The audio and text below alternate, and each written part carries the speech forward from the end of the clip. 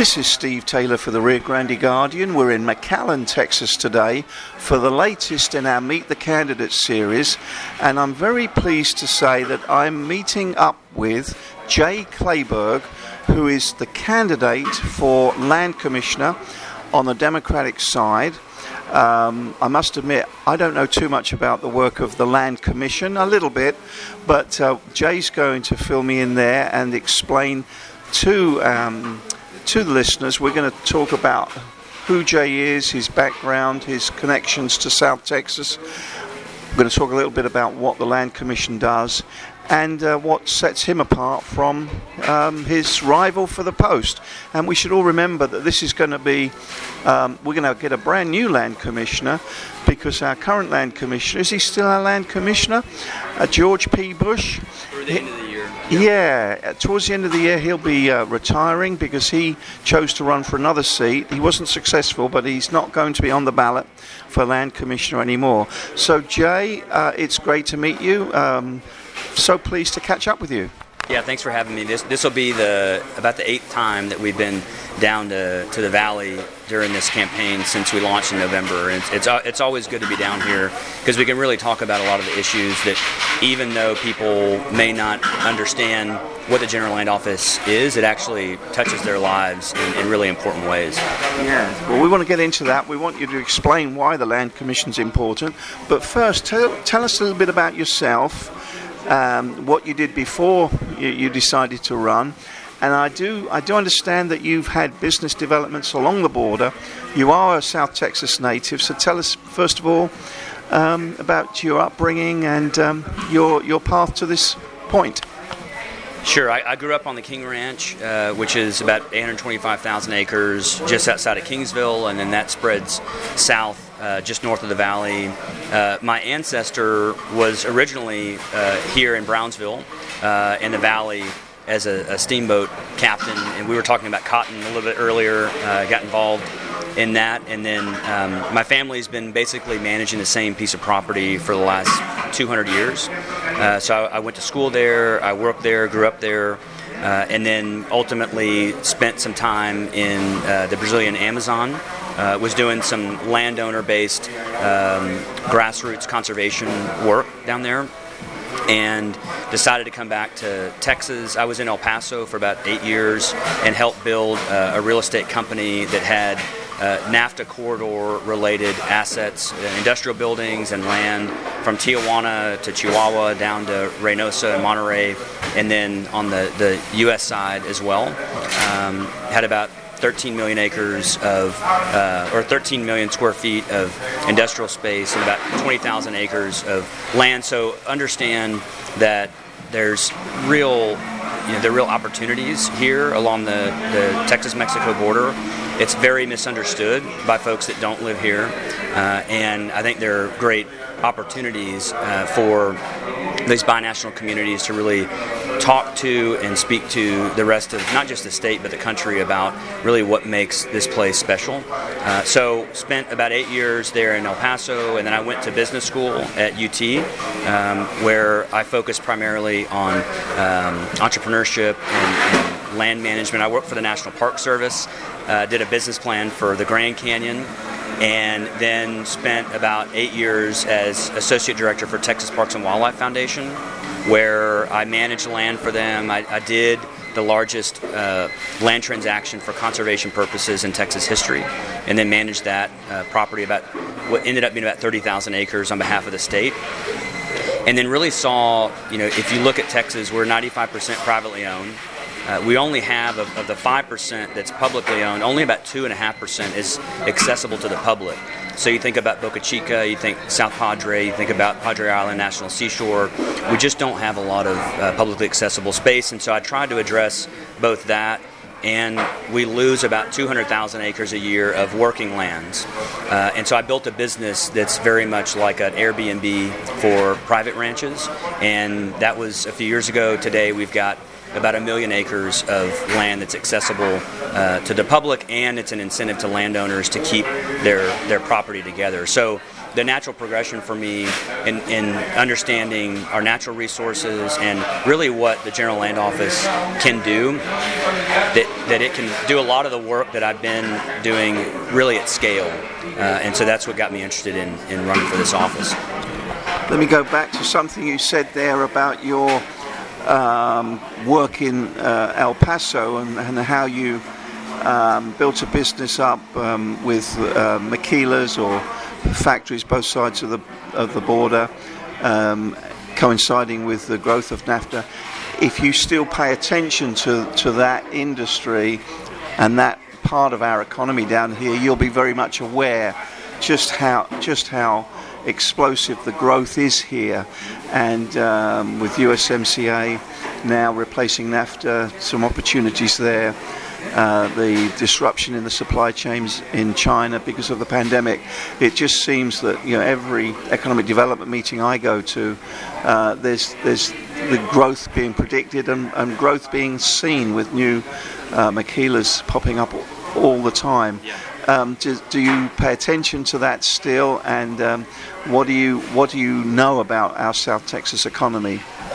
Yeah, I think a lot about the economic engine that our binational communities are, that we've got a tremendous opportunity and relationship with Mexico. We've got a large portion of trade that's done not just between Texas and Mexico, but the United States and Mexico, and exactly what you're talking about in terms of not just economic independence, nearshoring because of supply chain issues, but also energy and food independence. And where I think we're going, when we started this company 20 years ago, I think we were a little bit ahead of the curve. You saw a lot of bulky items like refrigerators. You saw real-time work that was being done on cell phones, for instance, at the time, coming to Mexico because you could do that remanufacturing at a very quick pace. And we saw growth, but not like you're seeing now, because I think with the semiconductor and the chip shortage, with the need to ensure that we're producing our own food here in North America, I think we're going to continue to see that, and we just have to make sure that we don't let politics get in the way, frankly, that we see these opportunities. And we have in Texas, thinking about land, we got 174 million acres of land, and we got the ability to be energy and food and fiber independent. We also have a coastline. We happen to be a state that's a coastal state. A lot of people think about Texas as a state with a coast, but we're actually a coastal state, 3,300 miles of estuarine shoreline. We've got Houston, we've got Port Arthur, we have Corpus, and we've got Brownsville. We've got a tremendous amount of infrastructure and energy. We're going to see what I think is Texas, if we lean into it, leading in what I would argue is the low emission future. This push towards hydrogen production, utilizing our natural gas infrastructure, utilizing the ports that we have for renewable energy, not just actual production, but the shipments in and out, like places like Corpus Christi, and that I think part of this sort of economic engine is looking at places like Houston that are really leaning into carbon capture, use, and storage, that we're going to see renewables not in a way that's competing necessarily with oil and gas, but it's actually an expansive approach to Texas being and continuing to be the leader in energy. So I look at the border, I saw it 20 years ago, I continue to see it as the growth engine, frankly, along with the Texas coast, of not just Texas, but of the future of the United States economy. Thank you for that answer, Jay. Okay, so let's move on to the work of the Land Commissioner. I'm sure I'm not the only one. There's going to be lots of listeners, I'm sure, that are not exactly sure what the Land Commissioner does. Your role would be very varied if you become Land Commissioner. Tell us what it currently does, and is there anything else you would like it to be doing that you might be able to achieve as Land Commissioner? I think the first thing that people should know is this is a sacred office. This is the oldest state office in Texas. It's an independent constitutional office, just like the governor, the attorney general, the agricultural commissioner, the lieutenant governor. And so when you think about it as an independent position, it's important. It generates its own revenue, and it does that by managing 13 million acres of public land. It produces about $1.1 billion a year of revenue. It sends that to the Permanent School Fund, which is the largest K-12 endowment in the country. It also oversees veterans programs through the Veterans Land Board, and that's loans for veterans to acquire land, homes, and do home improvements. And then, like you've got here in the Valley and Mission, specifically in Hidalgo County, you've got a nursing home, which is a long-term care facility for veterans. There are 9 of those. The 10th, the newest, will be in Tarrant County. And then 4 veteran cemeteries, one of which you have here as well. We're talking about expanding that footprint and looking at Laredo, for instance, looking at Lubbock, looking at East Texas, so that our fallen and their families can put veterans to rest near their own homes. Another big piece of this office, which most people do not know, is that it manages federal natural disaster relief funding. So in the wake of a presidentially declared natural disaster, going back to Hurricane Dolly here in the Valley, to Hurricane Harvey more recently, even if there are, for instance, federal aid that might come in for large wildfires, if you're in rural parts of the state, those funds come through the General Land Office. Right now, it's about $8.4 billion in funds that it oversees to rebuild people's homes and also to help prepare them for hurricanes and flooding and future storms. There's quite a variety there, a lot of variety in what the Land Commissioner does. So, next question. What is the platform that you're running on? What are you telling the voters that what sets you apart? What would your initiatives be as Land Commissioner? Yeah, one of the things that we're honed in on is, because I said, this is a very storied office, that it has really important responsibilities, and so my duty is to describe the office to people and to make sure that we're not distracted by other non-related issues. The second is that I'm qualified to do this job. I've got land management experience, natural resource conservation work. I've started a business, I've run a business, I've done work along the U.S.-Mexico border, and I've seen the real good that this office can do. And so we're really focused on what one of the land commissioners said is, I'm the most qualified person to run for this office in the last half century. So we'll continue to educate people around the state about the importance of this office, that it affects their public school funding, that it affects veterans and their families, that it affects how we manage our natural resources, and that if you have someone in that job who understands all of the complex facets, that when and if we get hit by a hurricane or a natural disaster, that I'm determined to make sure that the current average, which is about 5 to 6 years for those funds to get down into our neighbors and our neighborhoods and our communities, that we decrease the amount of time that money hits the ground, because even from an economic standpoint, right now that's $8 billion that could be having an economic impact in our communities, and that generally I think of how we manage our natural resources and how we harness all of that in generations, not in election cycles. And I have no interest in doing anything else but this particular job, and I think a lot of folks that have run for this office have used it as a political stepping stone, and I don't have any interest in doing that. I think that's a disservice to the post. Thank you for that. So you're on the campaign trail now, going all across the state. What do you hear from the voters? What do you hear from the Texas residents on the campaign trail? Do they have any particular issues that, as a land commissioner, you could help with? Yeah, I think that one of the things that more and more people from all walks of life. You've got roughly 85% of us that are living in cities. That there appears to be this sort of rural-urban divide, but a lot of what connects us are our natural resources and also the environment. And everyone was impacted by Winter Storm Uri. And even if you were in the agricultural business, if you were a farmer or rancher, you lost upwards of $600-700 million of revenue during that period. So somehow how our environment is changing is impacting you.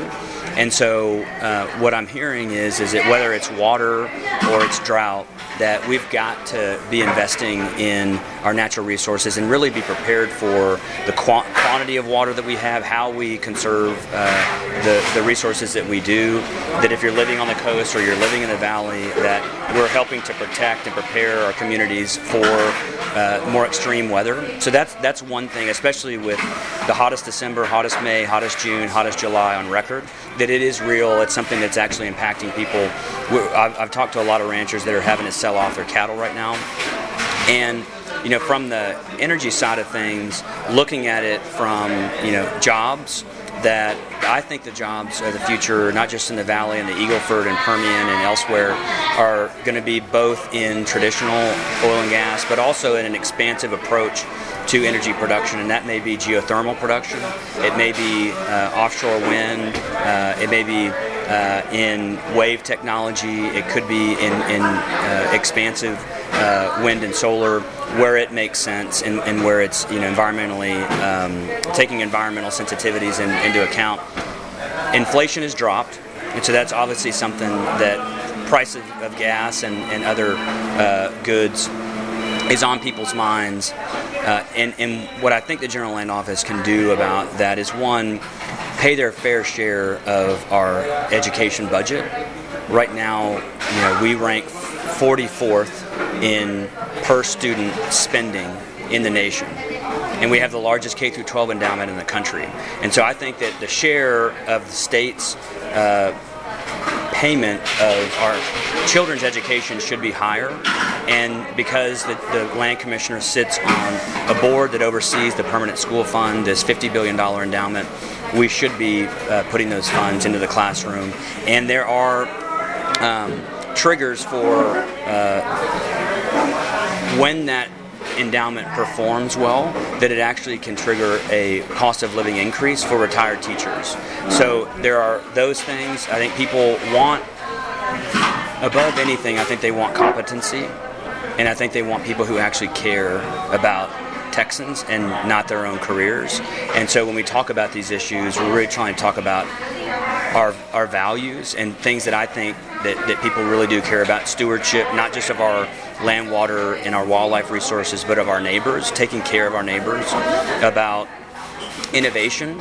We've always, going back to the steamboat days here in the Valley and agriculture, and look at SpaceX, innovation is in Texans' blood, and that I think that will be how we lead in the future. And that this office, with things like carbon capture and storage and sequestration, that we can lead in those areas.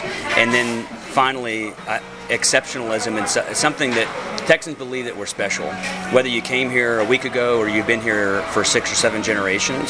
And I want for them to be proud of their land commissioner, not just in their handle on the office, but that they actually care, that they want to do the job, that this is the thing that they're running for, not for something else. And so that's what we're hearing across the state, and we're going to be doing a dance hall tour that starts here in a couple of weeks to the old Texas dance halls, really to try and bring people together, because I do think there's a lot that people want to rally around right now. Going back to something you said there about the permanent school fund, so as land commissioner, maybe you've only got the one vote, you tell me, but you really feel as land commissioner you could influence just what sort of percentage of funds go into our schools to improve funding for public education? You'd have some say there?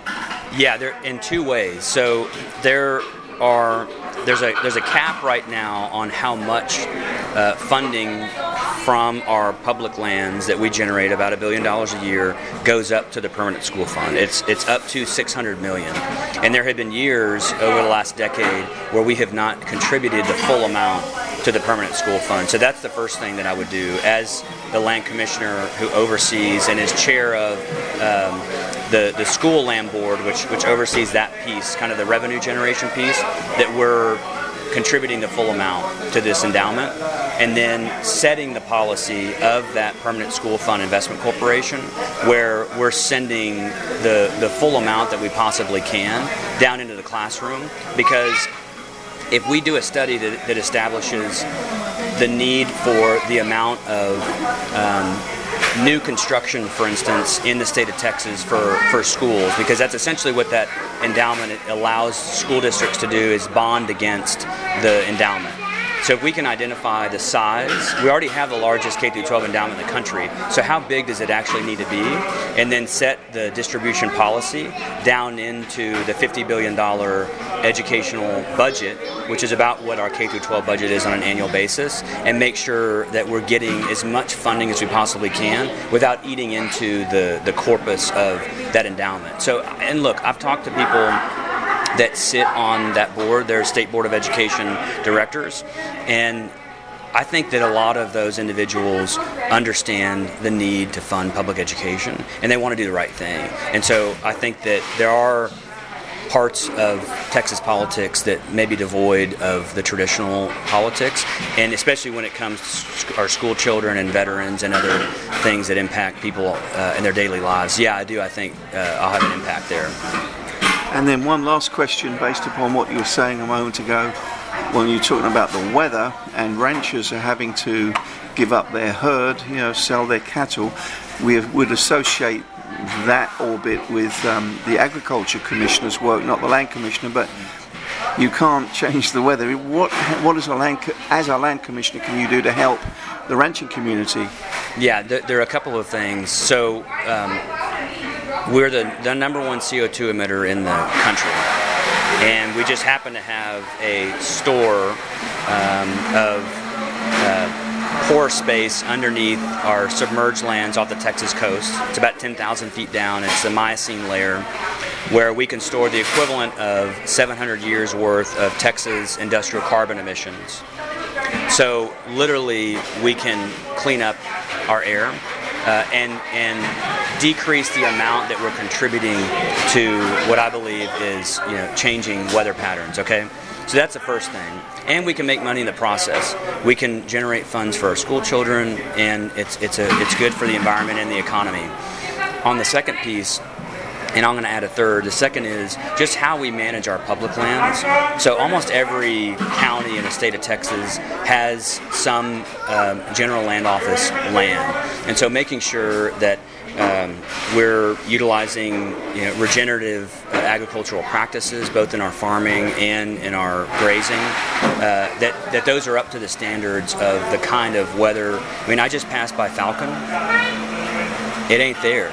So how we manage the land that we actually have, that 13 million acres, is really important to our water resources, to our groundwater, to surface water. The Rio Grande went dry up in the Big Bend this summer.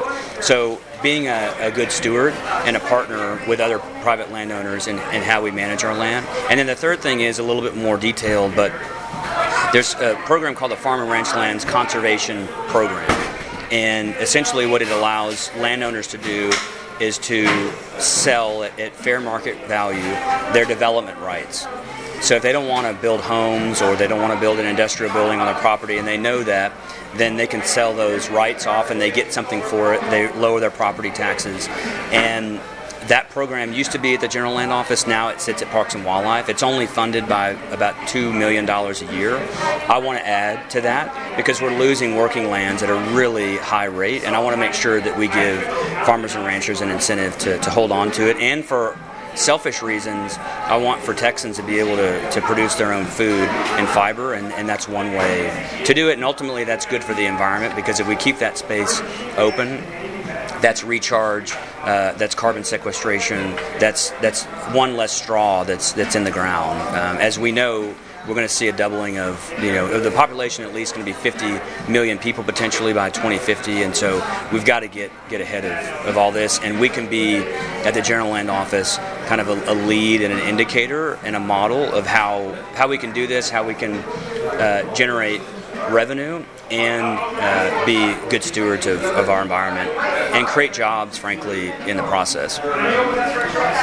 Well, Jay, thank you so much. Those are all the questions I have. Have we missed anything out? Is there anything else you'd like to add before you head out? No, I would just urge people to pay attention to this race. It's the only open seat of all the statewide offices, and we've got some good indications so far that